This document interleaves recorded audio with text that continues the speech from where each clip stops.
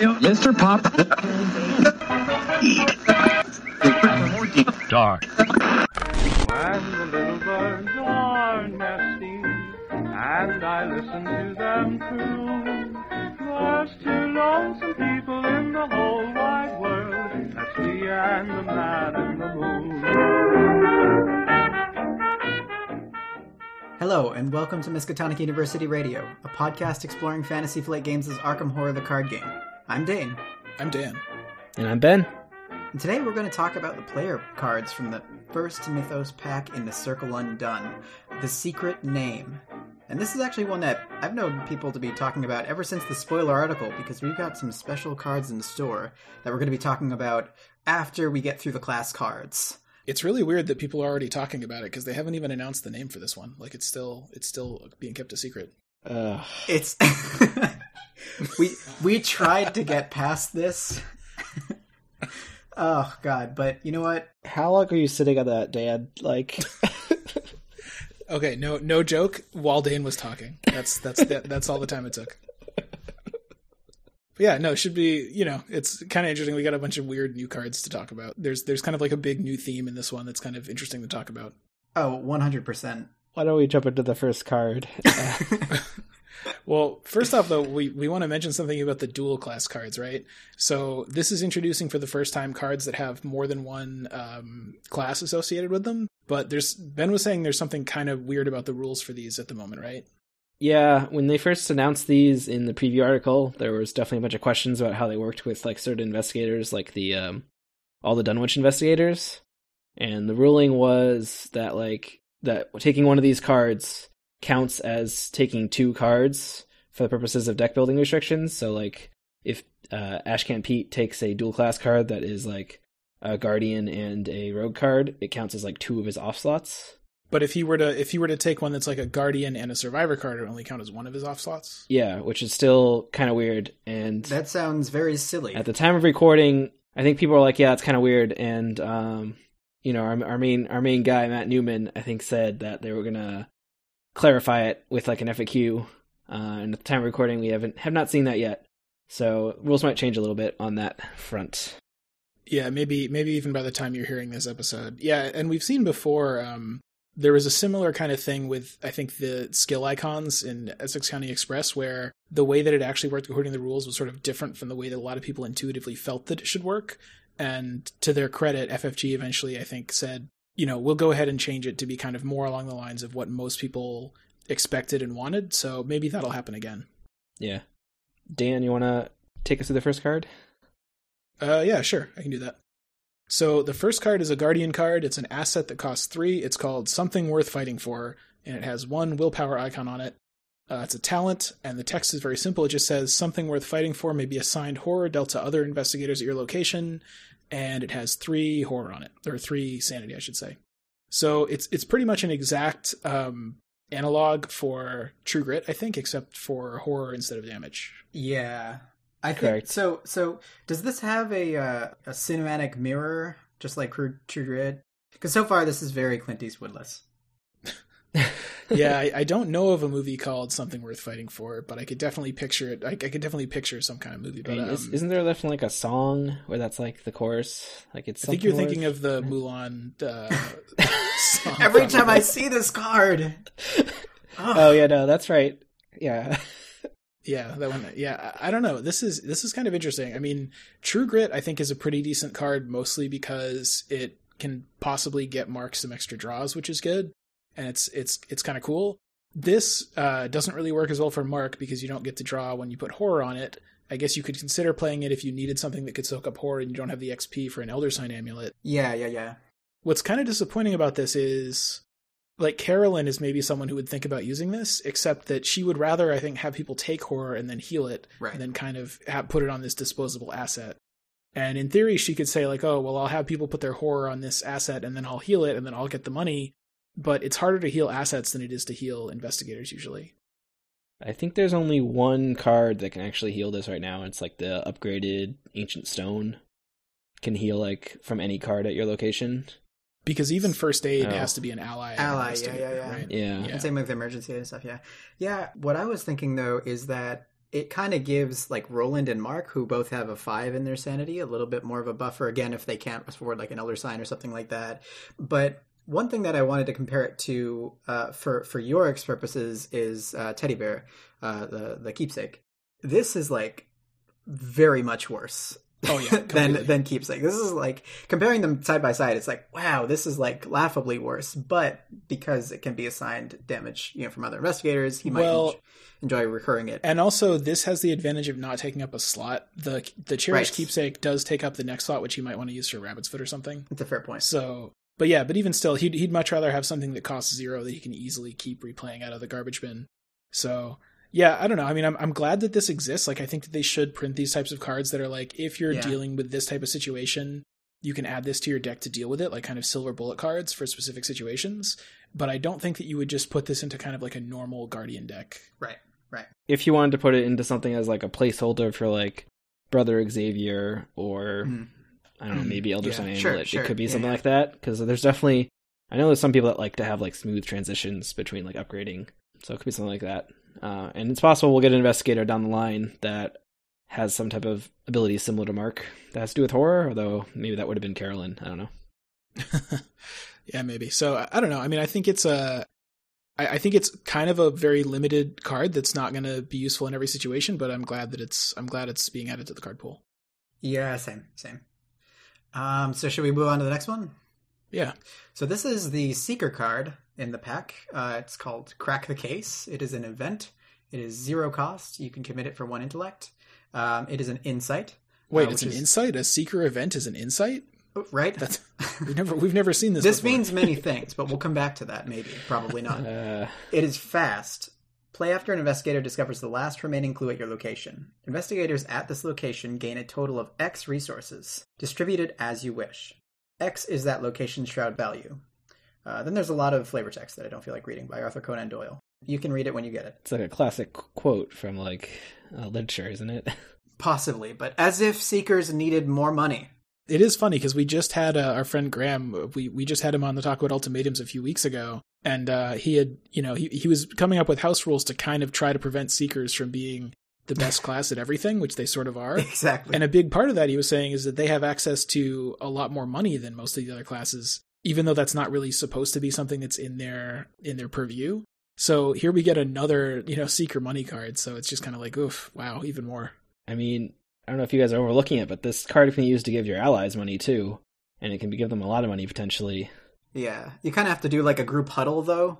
Well, like if you're at a location with somebody else, and one of you discovers the last clue, you can play this, and one of you can get, if it's like a Shroud 4 location, that's 4 money as a fast action. It is like quite it's good. way more. Yeah. It's probably like more efficient than cash, other than like set it up at the beginning of the game. It's probably going to give you more money and doesn't take any action. Yeah, and it's a lot more flexible. It's true. It's just that you're always on your location. Other people are only sometimes on your location. So I think So like a lot of the time it will be for yourself, but it has a little bit of flexibility where if you're already high on money, you could give it to somebody else that might need it. It's true. I think there are some investigators who can use this to greater benefit. Like if you're playing Working a Hunch, this would be kind of good to pair with that because it could kind of help. That counts as discovering the clue, is that right? Like even if it's something like Drawn to the Flame or that kind of stuff. It says discover the clue, which I think is the standard text for so that could be good almost here. everything. Yeah, it's also so just mentioning kind of like some of the jankier possibilities. I know people sometimes want to play in Roland or other investigators these kind of drop clues and then use that to make your stuff more powerful type decks. Oh yes, that's a good point. Like it makes his gun more powerful. There's that new card that's you drop a clue and you get a bonus to your test. Quick study. If you keep dropping one clue and then picking up one clue with a hunch or a single investigate action, you're discovering the last clue on a location as much as you want. So you could replay this with eidetic memory or whatever. Like there's typically you'll use those ways around hard investigating, like with Roland, like killing an enemy on the location to get up past like a 5-6 route area, right? So this would be kind of good for that too. Yeah, get a lot of money. And I think I wouldn't go too far in on that strategy, but there is a sense of like, oh, I didn't have this card in my hand the first time I cleaned off this location, but then I played a forewarned and I dropped a clue, and now I'm going to investigate, pick up the last clue again, and this time I'll play Crack the Case. Yeah, I agree. It definitely has a lot of synergy with several existing Seeker cards that make you drop a clue as like part of their cost. Yeah. So I think it has a lot of potential to be flexible in terms of like when you want to be able to play it, and also get you on average at least as much money as a cash would, possibly more. Yeah, it also has flavorful and useful connection with a card from the last pack, Connect the Dots. Because you can connect the dots and crack the case. That is true. That is true. That's a good, that's a cool combo. And also, I mean, we should also mention, I don't think that this would be a great hunch deck card because it already costs 0, so you're not really saving money on it. And it is kind of a slightly more situational insight. Right. But, it's still maybe decent even if you're not going to put it in your hunch deck. Yeah, I agree. Not a hunch deck, but definitely good in your main deck or for everybody else. Yeah. Yeah, so Seekers, good job. Keep getting good cards forever. Yeah, that's never going to stop. Speaking of good cards, though, we can move on to the next one. All right, so the next card is Intel Report. It is a rogue event, cost 2, level 0, has 2 intellect icons on it, and it is a favor and a service. The effect is discover 1 clue at your location, and as a reaction, when you play Intel Report, increase its cost by 2, change discover 1 clue to discover 2 clues. And as a second reaction of when you play Intel Report, increase its cost by 2, change at your location to at a location up to 2 connections away. Huh. The first rules question I have is, can you trigger these reactions multiple times? No, but you can only trigger each one once. So you can trigger both. That's too bad because it would be really cool if this was like a basically pay 2x to gain X clues. Actually, now that I think about it, you might be able to trigger it multiple times, but like the text would only work once. No, I was right the first time. You can only trigger each one once. No, that's true, because even if you could trigger it multiple times, after the first time, it no longer says discover 1 clue. It now says discover 2 clues. But I think you can only, when a triggering window happens, you can only trigger each effect once anyway. So just so we're clear, we can stack these effects, right? You can pay 6 to do all 2 of these essentially. Yes. So you could you could pay 6 to discover 2 clues from some location 2 spaces away from you. Very versatile. Notably, this is a new subtype, right? The service is a new thing that might come back later. Yeah, I think one of the preview articles for a future Mythos pack had a service on it as well. Yeah, and it had these kind of same things. It was a similar type of thing. So I expect maybe we'll see a couple of cards like this. Cool, I like it. So I mean, for the card itself, I think this is pretty good. This is very rogue, I think. Even if you're not using the extra money stuff, like a Tesla's Clue is pretty solid for a rogue, I think. Never mind 2. Yeah, and then 2 clues is pretty good. And 1 action, yeah. I know in Preston, if you're doing Big Money Preston, this is a card he can spend a bunch of money on to grab 2 clues.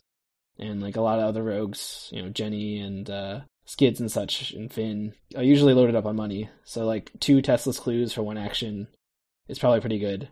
The second clause maybe won't be used as often, I think. Maybe it'll be used more in multiplayer if you're spreading out and you're oh, this is a high shroud location, you're far away from it. I need to get this last clue. You're haha, I'll spend 4 money instead of moving over there, having to move back to grab it or something. Yeah, and every now and then we see a location that has this really horrific, if whenever you investigate at this location, discard all of your cards and take 6 damage or something. Yeah. I remember that one from the Karaten Age, actually. Yeah, and especially, we should also mention, in Circle Undone with all the haunt effects, anything that gets you a clue without having a chance of failure is pretty good. Yes. That said, I think that if you're just playing this to get 1 clue for 2 resources, I think it's not quite worth putting in your deck, because at that point, any card that just makes you likely to succeed on an investigate test is about as good and more flexible. But I think that if you have enough money that you're pretty sure that you can usually pay 4 for this and get 2 clues, then I think it is good. So I think it does fit well into Preston and possibly also Finn and some of the other rogue characters. So I kind of wanted to just check this card out a little closer. So this is the first, and correct me if I'm wrong, modular card that we've seen that you can play in different ways. If you just take it at face value and you say this is a 2-cost event that gets you 1 clue, this is directly comparing itself to Working a Hunch, right? Except Working a Hunch is just kind of strictly better. It has the same commit symbols, but it's fast. So you don't have to take an action. However, right. The fact that you can spend 4 to get 2 clues and then spend 6 to get 2 clues from up to 2 locations away kind of gives it that added versatility, because then you're talking about, well, this is kind of the rogue version of Drawn to the Flame, whereas you don't pay anything for Drawn to the Flame in resources, but you pay for it with an encounter card. This is kind of comparing the 4 cost to the encounter card. And then you're also comparing it to that Seeker card that slips in my mind right now, where you can investigate at your location and using that shroud of the place next to you, right? That's kind of like a similar effect that this has. So it's got a lot of interesting versatility and kind of speaks to the reason why that Seeker card just isn't that good to use, because suddenly you've got a card like this that is just kind of completely blows that out of the water. But also the base effect on this isn't terrible. You know, like a Tessla's Clue isn't horrible if you need it. But the base effect is also worse than working a hunch, right? So we see that like seekers are kind of baseline better at just picking up a clue, but yes, rogues, as they get more money, kind of scale up to be able to do powerful things. Yeah, and I just think it's just a general principle of card games that cards that are flexible are really good, because you usually only have access to a limited number of cards at any time. So a card that can be pretty good in 2 or 3 different situations is very often better than a card which is very good in only one situation. So in this case, I don't think it's super flexible, because I think most of the time you're just going to play it for 4 and pick up 2 glues from your location. So it's not this like purely modular, really flexible card, but it is definitely good that you have those extra options. I think it's a solid card, honestly. I think it's a solid card for rogues. Yeah, it's pretty good. Finn is very happy. Yeah, I like it. I think it's another strong tool in the arsenal for rogues for being focused on like a clue character. So yeah. Nice, very cool. Let me move on and do the next one. So the mystic card, or one of the mystic cards for this pack, is called Sign Magic with a K at the end. So mysterious. So it's a asset. It costs 3. It has 1 willpower icon on it. It's a ritual and a talent. And it says, fast, you have 1 additional arcane slot, which can only be used to hold a spell or ritual asset, and it takes up a hand slot. My kind of preliminary question, just to make sure we understand what this card is for, what's the overlap between arcane slot things and spells and rituals? Like, what's an example of a spell that's, of a arcane slot thing that is not a spell or ritual? Are there any? Up to this card, there are not any, I don't think. A couple of cards after this, there is one. But for the most part, mostly we can treat this as just saying you trade a hand slot for an arcane slot, and that's like mostly true. Basically, there might be like one. No, that's a ritual. I think before this pack there weren't any, but it's possible they'll add some in the future. And there is one in this pack, I believe. So, and it's fast, which is important. But yeah, as for the card itself, it's like it's kind of like a Book of Shadows, right? Book of Shadows just gives you level 1 Book of Shadows. It gives you an extra slot, except it doesn't cost experience. I thought it was the level 3 one that gives you an extra slot, and the level 1 one just lets you put extra charges on things. Yeah, that might be right. Yeah, I mean, my kind of feeling about this is I really wish it didn't cost 3. I wish it cost 1 or 2. That's, same. Because in general, you don't want to commit a lot of your deck to just give you more slots, which you can't even use until you filled up all of your existing ones. But I think the fact that this is fast does make it kind of worth thinking about, just because you don't have to commit to it ahead of time and then wait and see if you actually need it. You can just hold it in hand, and if you find yourself really needing to play a 3rd arcane slot, you can play it then. So I could definitely see in like a 3-player group with Agnes, you want to have maybe Shriveling and Rite of Seeking, and then maybe you also want to play, Clarity of Mind or something like that. Menace of Ryla or something, yeah. It might be worth it to play one of these.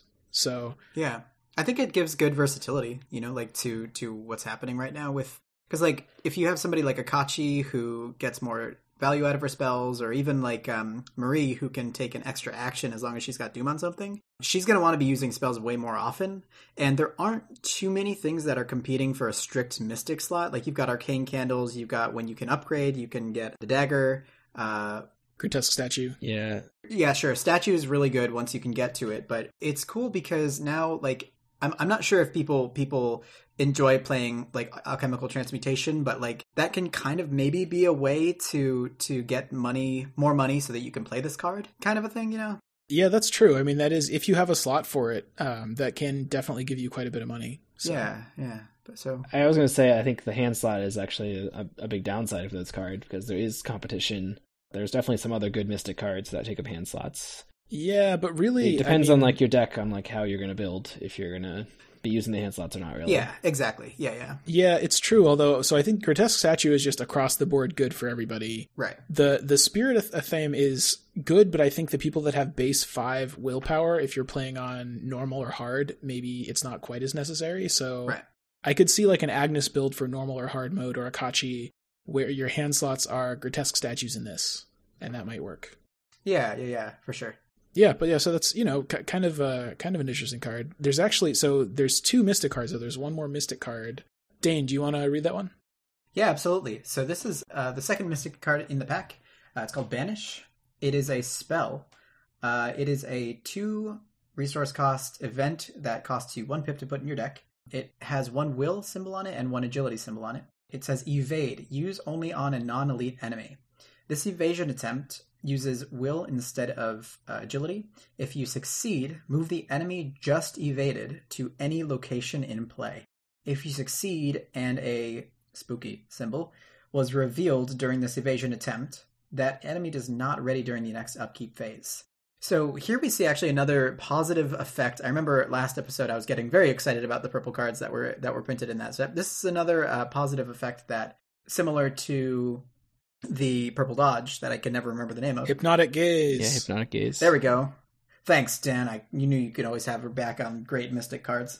However, whenever I'm looking at a card, I think that one of the biggest things I look for is that non-elite clause. Yeah. Because that can just be so disruptive. The things that you want these more powerful, more interesting cards on are the elite enemies. And in some cases, you've got elite enemies the entire course of the game, a la the second mission of Carcosa, where you've only got elite enemies that you're dealing with. So this card is dead. Yeah, or even like Midnight Mass or something with all the named cultists, right? Like those are... Yeah, I'm with you, because when I first glanced at this, I was definitely kind of thinking of it in terms of Blinding Light, like, oh, it's an interesting alternate Blinding Light. Which one would you pick? But the difference is that this only works on elite enemies. Blinding Light works on anybody. So while the effect is kind of cool, I honestly, the not working on elite enemies is just such a big handicap that I don't think I would play this. Yeah, if the non-elite enemy clause was like just on the spooky symbol benefit, then it'd definitely be a lot better. Yes. Because then it would just be an evade card that you could use. Yeah, it would be kind of similar to Slip Away, right? In that way. Yeah. And that's kind of what it's doing here. It's kind of purple Slip Away, but... Oh, yeah, that's true. But it is kind of, like, in general, though, there's definitely uses, like, in Forgotten Age for, like, sending a snake into the corner of the map. So you don't have to, like, evade it every turn or something. That's true. That is a pretty cool part, yeah. So, like, there might be enemies that are non-elite that are just, like, really annoying, and you don't want to kill them because maybe they have a lot of health, or they have a lot of health, or they have some clause that makes them hard to deal with. So, but you still want to, like, you don't want to have them on your location because you like need to do something there or whatever. So being able to banish it to the corner of the map or whatever could be pretty solid, but I think it depends on like the scenario. The thing about this that baffles me a little bit is, so it's sort of like Dane was saying, where this fits with some of the other Mystic cards in this cycle, where maybe you actually have good effects when you get one of the spooky tokens, kind of like Hypnotic Gaze. What's really crazy though is if you were trying to play that type of deck, if you play, what's the purple card from the expansion that makes you can either cancel or double something that triggers off of Eldritch Inspiration. Eldritch Inspiration. The thing is, I think even if you use that to double this, it wouldn't actually double it, right? Because you can't make it not ready during the next upkeep phase twice, right? I was trying to think about that. It's possible that maybe it would make it so it doesn't ready during the next 2 upkeep phases, but I don't know if that would work. The wording doesn't seem right. I mean, there. Yeah. I could be wrong. Sometimes my intuition is wrong in this game, but you're talking about, for both of those triggers or for both of those effects, I think you'd be talking about the same upkeep phase. And after the first one, it's already not readying then. So if it said it waits, if it said it loses a turn, then I would understand it. Well, there's it doesn't really have turns, but exactly. But, yeah, I think it's possible that it could be ruled that if you did that combo, then it would not ready during the next 2 upkeep phases. We'll have to see when it comes out. But it would be a very awkward and unintuitive interpretation of the card text. Yes, for sure. I think it's an interesting card, though. I think it's kind of a cool analog to Slip Away for purple. Yeah. My other issue is that it costs 1 experience. I'm not sure that this would be something that I would put in for 1 experience. Although I can't wait to see the 5 experience version of this that can do this to elite enemies, and that's it. No, it'll be 5 experience, exactly the same text, except if you succeed and a skull whatever token was revealed during this attempt, that enemy does not ready during the next upkeep phase, and you gain 1 resource. There we go. Oh no, you know what? 2 resources. Ugh. Then you're getting 100% of the card's cost back. Then I mean, it's pretty good. That's a lot. Well, let's move on to the next card. Oh, this card is actually I'm very excited about. I'm excited. I'm very excited. Are we talking about the Meat Cleaver? Oh yeah, hell we are. yeah! All right. So this is a Survivor card. It is an asset, costs 3, it's level 0, has a 1 willpower icon on it. It's an item, weapon, and melee, and it takes up a hand slot. So its action is you can fight. You get +1 combat for this attack, or +2 if you have 3 or fewer sanity remaining. And then if the attack defeats an enemy, you may heal 1 horror. And as an additional cost to initiate this ability, you may take 1 horror to have this attack deal +1 damage. We've got the red shetty, guys. This is It's here. If you're going on an adventure and you're accompanied either by a high school football player or a psychologist lady, then you're probably going to get a lot of use. Man. Yeah, this I like this card a lot because as you're saying, survivors have a lot of ways to mitigate horror damage. Yes. So they can mostly ignore the damage cost, including one of the best allies in the game. Yeah. Also, they can heal off of it. Yeah. Yeah. So like that helps them control their horror as well. It has like some synergies with other builds too, like the Desperate build that I did with like Silas whenever we did Forgotten Age.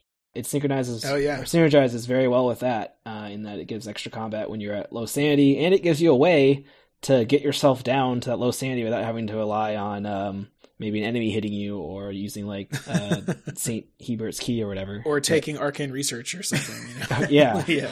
So I think this is pretty good. I think it is very similar to Machete, as Dane was saying. That where its drawback is like very mitigatable with other cards that you already likely have access to. Yeah, although it is going to get you into trouble, particularly since some of the people that are going to be most excited about this, like Silas, do have low sanity to start with. Yeah. So it could get out of hand if both of your copies of Peter are at the bottom of your deck or something. Or your teddy bears. If you're using those. Yeah, you got teddy bears. Compared to the other stuff that's available, this is really good. I've been wanting to try playing Silas for a long time, but it always felt like until you get your Time Worn brands, you just don't really have a lot of options for good weapons. Yeah. And even once you do get the Time Worn brands, you don't really want just 2 good weapons in your deck. You want like 4. So now that this is out, I'm really excited to try out like a Silas build with this and Peter and just run around killing stuff. I want to figure out a way to justify using this in Zoe, because obviously she's a chef who is extremely sane. Chef. So it makes perfect sense for her to have a meat cleaver to run around with, along with her machete. It might be a little bit harder to fit into her deck. True. But I'm definitely gonna find a way to make that work. and I just want to point out one more time that, you know, depending on the scenario that you're in, a lot of the enemies that you fight have 2 health. So pretty frequently you can attack, spend 1 horror, or take 1 horror to get that extra damage. And if you succeed, you just straight up kill whatever you were fighting and you heal the horror back. Exactly. Yeah. And it won't always work out that way, but a fair amount of the time it will. And even when it doesn't, hopefully you can just put the horror onto Peter or something and heal it, or on the Key of Ease for that matter. Man, you're right, Dan. So Zoe can use the meat cleaver, get her cross out, and when she like picks up any enemy, she can ping it for 1 damage and just hit it regularly with the meat cleaver. She could do some kind of next time I play Zoe, this is going in my deck. I don't know if it's going to be good, but it's going to be very thematic, and I'm going to love it. I saw some discussion about a meat cleaver Agnes build where she can ping somebody she pings herself with the horror, which means that she pings somebody with the damage and then also can follow up with 2 damage on top of it. And then she can heal the horror. I thought that was hilarious. That's worth a try. I did already see like last year a Fire Axe Dark Horse Agnes build that was like, I mean, this is bizarre and not great, but like it's a pretty interesting idea. So you could sort of go in the same direction with this too. Well, she's a waitress, right? It's like in the vicinity of food. Yeah, it's definitely a little hard to pull off an Agnes because she has low combat. So, but it could be a way to go. It could be a fun way to make it work. Yeah. It's a great card. I'm very happy this was here. Welcome to the party. It's definitely a welcome. welcome to the meat party. Definitely a welcome add to the survivor pool in terms of the weapons they have. It's been far too long. Like it. Where was this when we were killing snakes in the jungle? Yeah. Yep, there you go. So yeah, definitely a really exciting card. I think we all really like this one. Yeah, so let's move on to these very special and very excitedly presented cards here. Okay, so the first of our multicolored cards is the 45 Thompson It is a Guardian and a Rogue card. It costs 6 resources. It's an asset, has a combat symbol on it. It is an item, a weapon, a firearm, and it's illicit.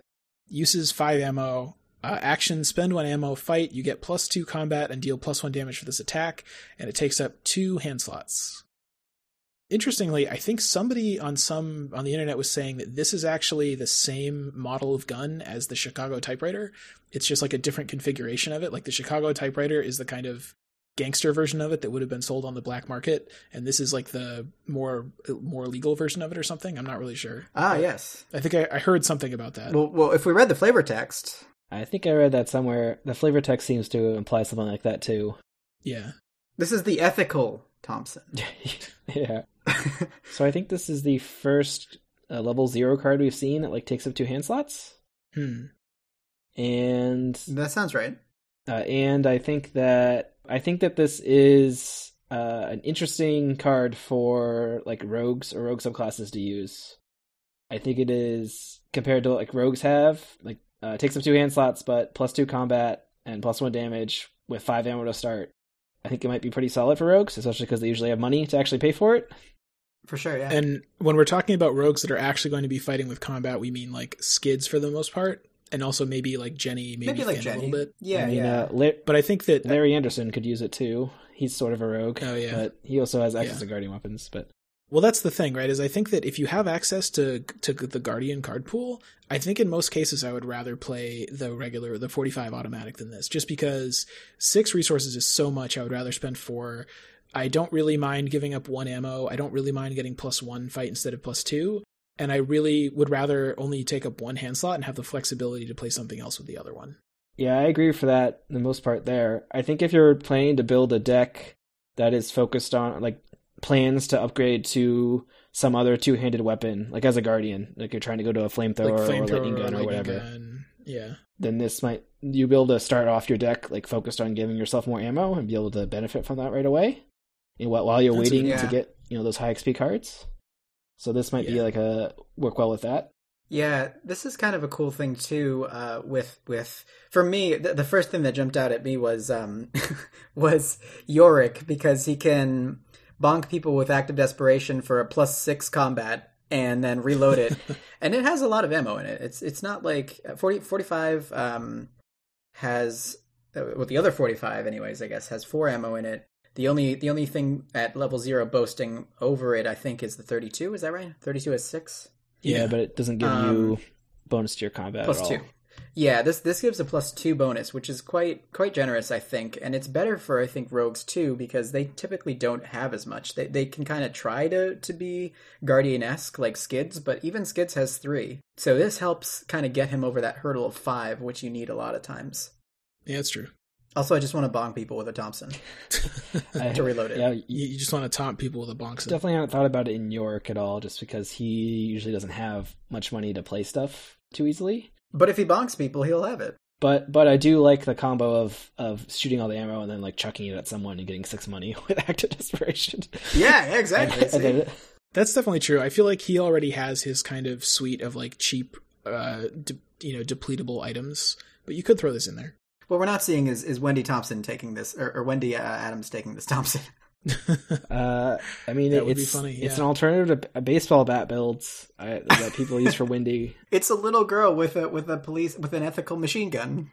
Doesn't she have 1 combat? She does. I thought she had 2, but yeah, no, it's hard to be a fighter as her without some other cards to like buff her out. I think Agnes has 2 combat. Wendy has 1. I'm pretty sure. I know Ursula has 1, but Yeah, so 45 Thompson, an interesting card, a good addition to the gun pool, I think. Yeah, and the gun pool, we didn't mention it yet, but like I think all of these cards are going to like upgrade into 2 different versions of themselves or something. In like the 3rd or 4th Mythos pack. What do you mean, shush? We don't know that yet. This has been previewed by FFG like months ago. Yeah, come on, man. All 5. So not all of these, but yeah. So it'll be interesting to see like how they upgrade this to make it like slightly more gardening-y or slightly more roguish. I assume that the green version of it will have extra text at the bottom that says, at the end of the round, discard 45 Thompson.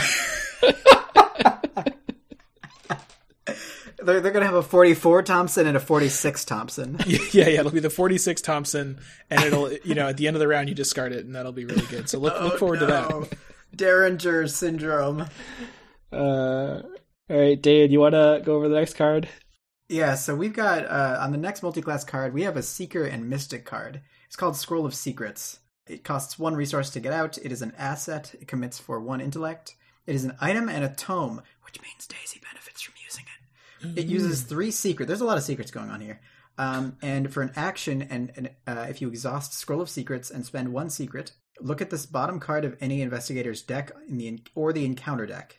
Then either discard that card, add it to its owner's hand, place it on the bottom of its deck, or place it on the top of its deck. We were talking about modular things. This is a lot of text, and I'm pretty sure this is the card that has secret in it the most.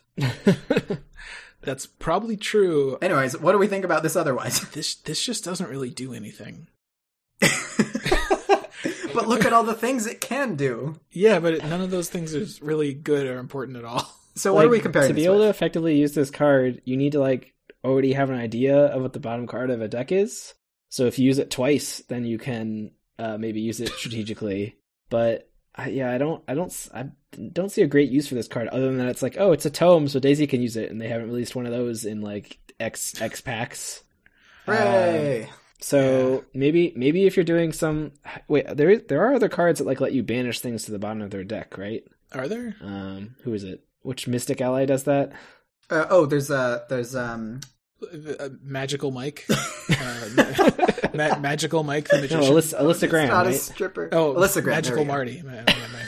Yeah, Alyssa Graham allows you to do that. So, but that takes stuff from the top of the deck and puts it on the bottom. So I don't know what you'd want to do with that. I don't know. When I first looked at this, I thought it was maybe it's you can use this to draw from the bottom if you already know what's on top of your deck and you don't want it and you want to try to find something else. But you don't even get to know what's on the bottom. You've already spent the action and the secret to look on the bottom. So if you don't put it in your hand, you basically just wasted an action you could have spent drawing a card. Yeah.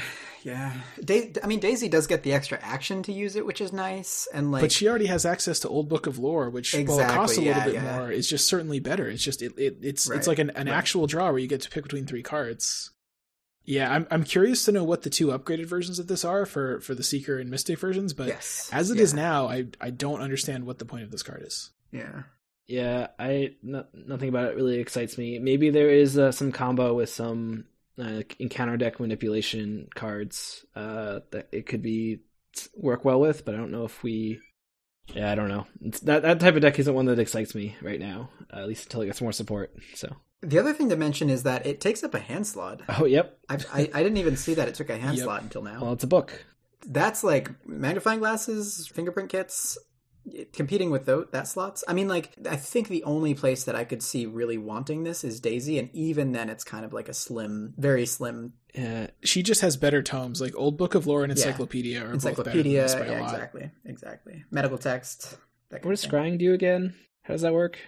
Scrying lets you look at the top card of the investigator deck or in the encounter deck or the top 3 cards and rearrange them. Yeah.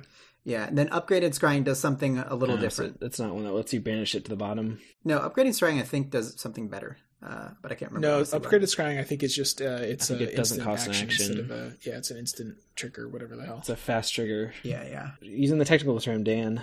I know. I'm trying to be better about it. Yeah. Yeah, so I don't know. I mean, it's interesting. I'm happy to see another card that's at least potentially usable in a Daisy deck, but I don't think I'd play this. Yeah, let's move on to the next card. How about? Yeah. So the next card is Tennessee Sour Mash. That's definitely how you say that, right? It's not, you don't drop the H or something weird. Nope. I have that in my basement. No? Okay, just making sure. So this is both a rogue and a guardian card. It is an asset, cost 3, level 0, has 1 willpower icon on it, and it is an item and illicit. That means Preston can't use it. But it means that Finn can tutor for it with his whatever that card is called. This is relevant. So when you put it into play, it has uses 2 supplies. As a fast trigger, you can exhaust Tennessee Sour Mash and spend 1 supply, and it gives you +2 willpower for a skill test on a treachery card. And then as an action, you can discard Tennessee Sour Mash to do a fight, and you get +3 combat for this attack. So thematically, I like the card in terms of your, drinking alcohol. It's similar to Liquid Courage in that you're like, oh, you drink the alcohol to boost up your resolve for whatever horrible Cthulhu is trying to scare you from the encounter deck. And then when you're out of booze, you smash it to stab something. But I don't know if it's actually good. Yeah, I mean, I agree. I think the theme and the kind of flavor to it is like a home run, but I don't actually think it's a very good card. So my issue with this is that both Finn and Preston, we're just going to leave out. Finn and Skids both have low will, which means they don't really want to be drinking Liquid Courage. But this doesn't even help with drinking more drinking. You know what I mean? Like, you can't drink this to help the test from drinking more drinks. Yeah, it's like, why is it only on a treachery card? Like, that's so limiting. Like, why? I'm upset. Well, I mean, that's going to be most will tests that you're going to have to deal with, unless you're like a mystic, are going to be on treachery cards. I mean, yeah, but like there's some when you move into a location or something, like it's just like, was this card too good if they didn't have that restriction on it? Like, I don't know. I want to drink the drink. I like the theme. Maybe when you upgrade it, they'll be like a little bit more specific to each class and it'll be more effective. Yeah. But like if when you smash it, it gave you +3 combat and also 1 damage, then it might be like, that's all right. I even think it could give you like +2 damage. It could be like a 1-use, like pretty strong thing, like a Look What I Found or a Backstab or something. Or sorry, not Look What I Found, but I've Got a Plan. Backstab, for sure. Like even that, then it would be like, oh, okay, maybe this is sort of worth thinking about. It's like a 1-use powerful attack, and it gives you this extra will benefit too. But what's the point of it just giving you +3 fight and you still only do 1 damage? Like, that's usually not worth having a card in your deck and paying 3 resources. I think this was brought upon Matt Newman's desk, and with that exact iteration, and Matt Newman realized that it would be way too overpowered in a Yorick deck, where Yorick would just smash things for days, even though he would pay through the nose to re-equip this. It was way too overpowered, and he almost actually just completely discarded the idea before working it through with the R&D team. It is a fair point. It's almost like maybe now they have to be very careful printing sort of items that can be used up or depleted that are powerful, that are in Survivor, because it could make William Yorick really, really good. So maybe that's part of the reason. I think they're also, we haven't talked about all the cards yet, but I think they're trying to make these like not quite as powerful as like a pure class level 0 card, but still be maybe better than a neutral card. That seems about right. Just because they're supposedly going to be more flexible, although we mentioned the weird deck ruling things before, which might make them not quite as flexible for everyone. But that would sort of make sense, just because I think if you look at the multicolored cards that we've talked about so far, none of them are really great. Like the Thompson we thought was like, sort of okay in some decks, but none of these is like a home run so far. Like the Meat Cleaver. Well, that's not a dual class card though, Dane. Yeah, exactly. That's just a pure, unadulterated Survivor card, and also Zoe will use it somehow, and it's gonna be great. Anything else about the Sour Mash, or should we move on to the next one? I have some in my basement, and it's actually pretty tasty. Well, there you go. Dane, you're not actually supposed to eat the cards. Right? If Dan doesn't like one, you're not supposed to. So just pull it up and eat it. Please help! My family is dying. I eat so many cards. Okay, well, so the next one, this is Enchanted Blade. This is the Mystic and Guardian card. Costs 3. It's an asset. Has 1 combat icon on it. Pretty cool art of a guy holding kind of a magical looking sword with like a neat ornate grip. It's an item, a relic, a weapon, and it's melee. Uses 3 charges. Fight, you get +1 combat for this attack. Spend an action. As an additional cost to initiate this ability, you may spend 1 charge to empower the blade. If you do, you get +1 combat and deal +1 damage for this attack. And we should say, and it takes up a hand in an arcane slot. We've been wondering what this card has done since the spoiler. So yeah, kind of an interesting card. What do you guys think? The best part about it is that Ursula can take it. Oh yeah, so she can. She can get up to 3 combat. A 2 combat. So yeah, I mean the spending the charge doesn't give you an extra combat on top of the baseline. It just says. I think it does. Yeah. It does, yeah. The templating on this card, as well as a couple other cards, is very weird. Like, why wasn't this just templated as 2 different actions that say, like, fight, you get +1 for this attack, or fight, spend a charge, you get +2 on this attack for +1 damage.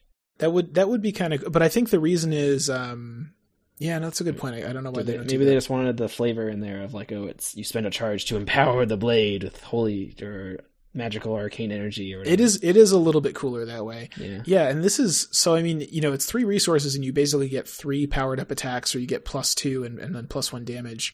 So it's sort of like having 3/4 of an upgraded 45 for 3/4 of the cost. So that's pretty neat considering it's level 0. The fact that it takes up 2 slots, like if you're not basically a pure mystic like Akachi or Agnes, it's kind of unlikely that you're really going to use your arcane slots very much, so you probably don't even need that. So yeah, like a guardian using this doesn't really care, except maybe Zoe if she's trying to do some weird stuff with her off class and she's not using a meat cleaver for some reason. and even then she's probably not using both, right? Yeah. So like that's not that much of a restriction for guardian, and yeah, as you said, for mystic it could be, but it depends on what you're doing. I think one important thing about this is because it's a relic, that means it's like a guardian weapon that can be used against like ghosts and stuff from Carcosa. Like there's definitely enemies that like you need a relic or a spell in order to be able to like hurt them properly. Right. So this might be like That's a good point. Definitely for Carcosa. I don't know if it applies to maybe Dunwich or Forgotten Age, but maybe for certain campaigns, if you know like, oh, I have to deal with a certain enemy, I put this in my deck so that I have a way to deal with that. Yeah, like maybe you play this instead of a 45 for those situations. Also, maybe you play this like if you're William York and you're saying I want a cheaper thing that has fewer bullets because I'm planning to trash it and replay it from the discard pile. There's kind of like a lot of reasons that you might use this. Yeah.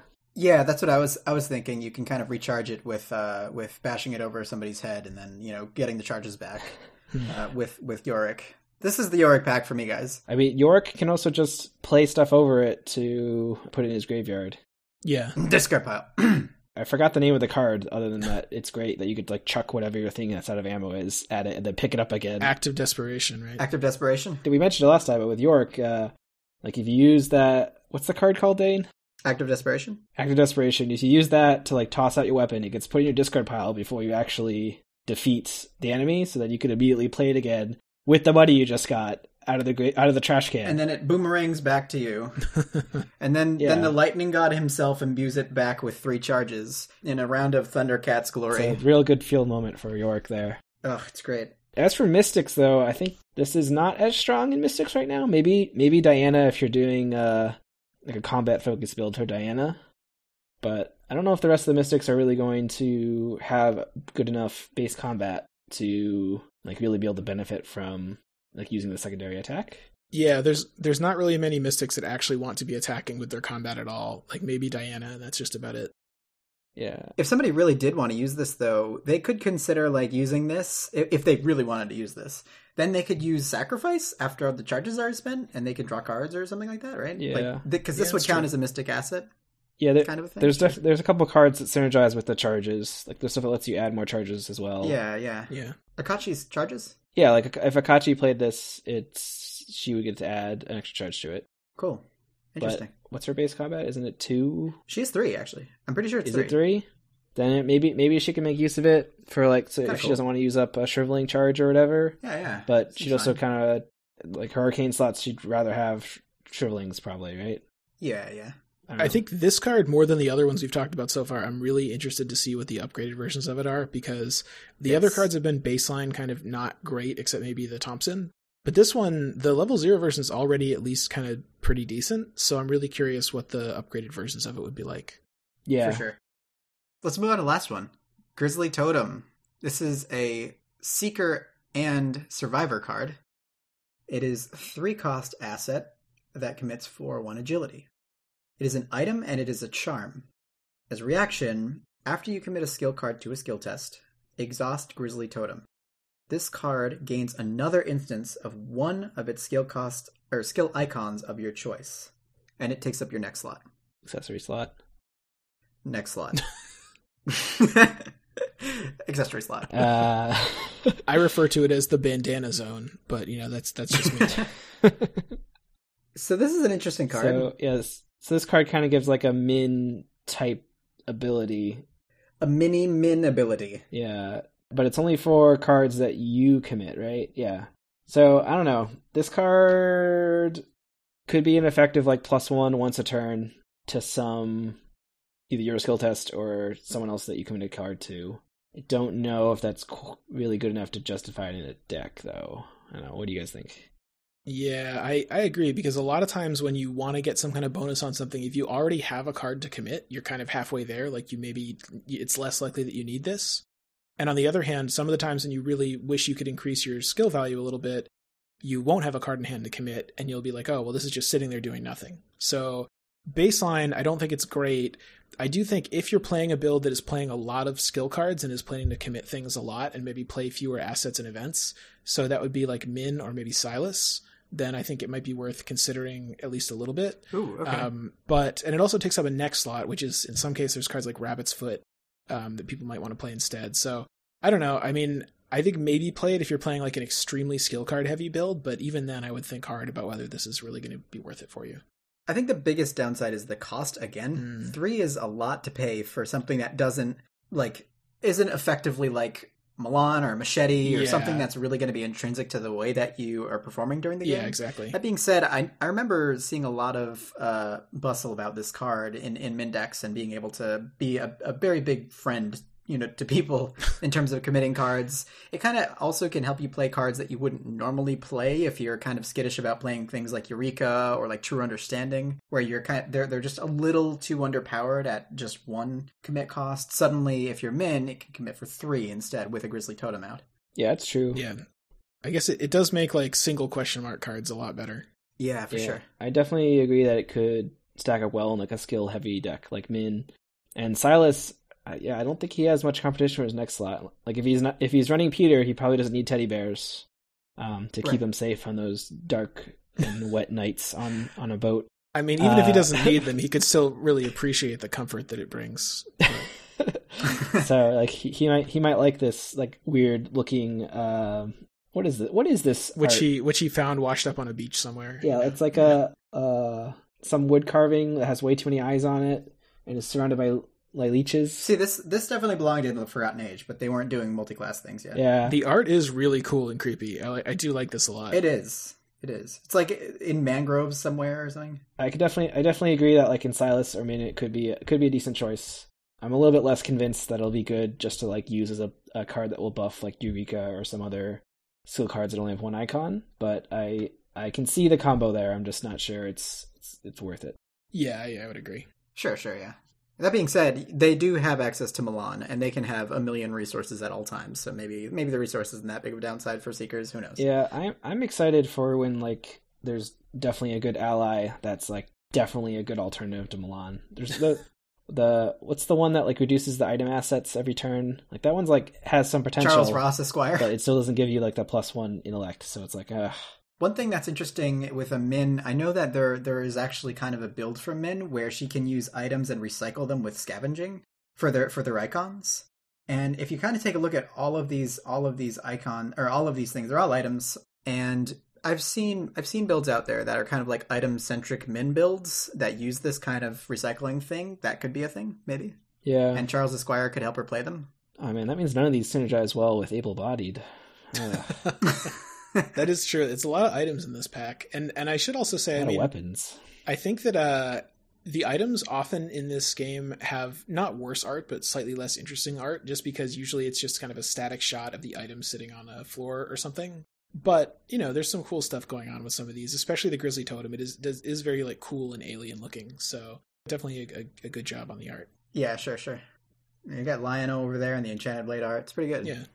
So the last thing I did want to mention about these cards, though, somebody over there in R&D was being a little cheeky. If you did notice that from Scroll to Grizzly Totem, each of them commits for 1 symbol in order, like kind of the stat lines, which is a little weird. They all commit for 1 of the symbols. But yeah, that's the last thing that I would have to say about this pack. Also, if you read the first letter of each card starting with Scroll of Secrets, it spells out Steg, which is short for Stegosaurus. Are we going back to the Forgotten Age? So I think to me that's a hint that dinosaurs are incoming in a future cycle. And we turn to the Forgotten Age, but this time dinosaurs. This time we're doing it right. Yeah, I could not be more excited for the future of this game, which is going to be, I'm guessing, mostly focused on dinosaurs. But what if that's the secret name, though? What if that's what this is? This is all leading us back to dinosaurs. What do you mean? What if? I'm telling you right now. Like, this is clearly what's being indicated to us. Have you read the text that's on Crack the Case? Like, he solved that cryptogram. Yeah, exactly. Or whatever Like, that that's is. like the dozen secret cards that show somebody like crazily putting together all the pieces of a giant conspiracy mystery. That's what I just did. You're welcome. Oh man. Oh man. All right. Yeah. So I mean, overall, on that note, yeah. overall, I was going to try to summarize. I think there's definitely a couple of pretty good cards in this pack, and for real. excited to see how the dual cards pan out and like how their upgrade path happens out. We'll talk about that probably in the future. And as usual, good quality art. Even the front of the Mythos. I think this is my favorite Mythos pack art since Black Star's Rise. I think that was a pretty cool one too. This one is like the front of the secret name Mythos pack is gorgeous. To whoever did that art, that's like I want a poster of this. I want this as my bed sheets. I want this as my toilet paper. I want this as everything that it could possibly be. We really need the game's almost 3 years old. It's really time for another round of playmats. They should really oh man, please pick out some really good art that's come out since the beginning of the game and print out a new round of 4 or 5 playmats. I mean, if they're cool, like I'd definitely buy 1 or 2 of them. Whichever elder gods that Matt Newman has to commune with in order to get this to happen, please. Yep. Please hear our plea. But anyways, guys, those are our thoughts on the player cards found in the secret name. We'd like to hear what you guys think about them. Do you agree, disagree with our assessment? How do you feel about the multi-class cards? Are there any rules that Ben failed to correct us on? I don't think so this time. Yeah, I think good job. I mean, I could have corrected you wrong on something. There's always a small chance that'll happen. Well, Preston will never be able to play illicit items. Yep. So comment wherever you listen to podcasts or email us at miskatonicuniversityradio@gmail.com. Thanks for listening, guys. Bye. Bye.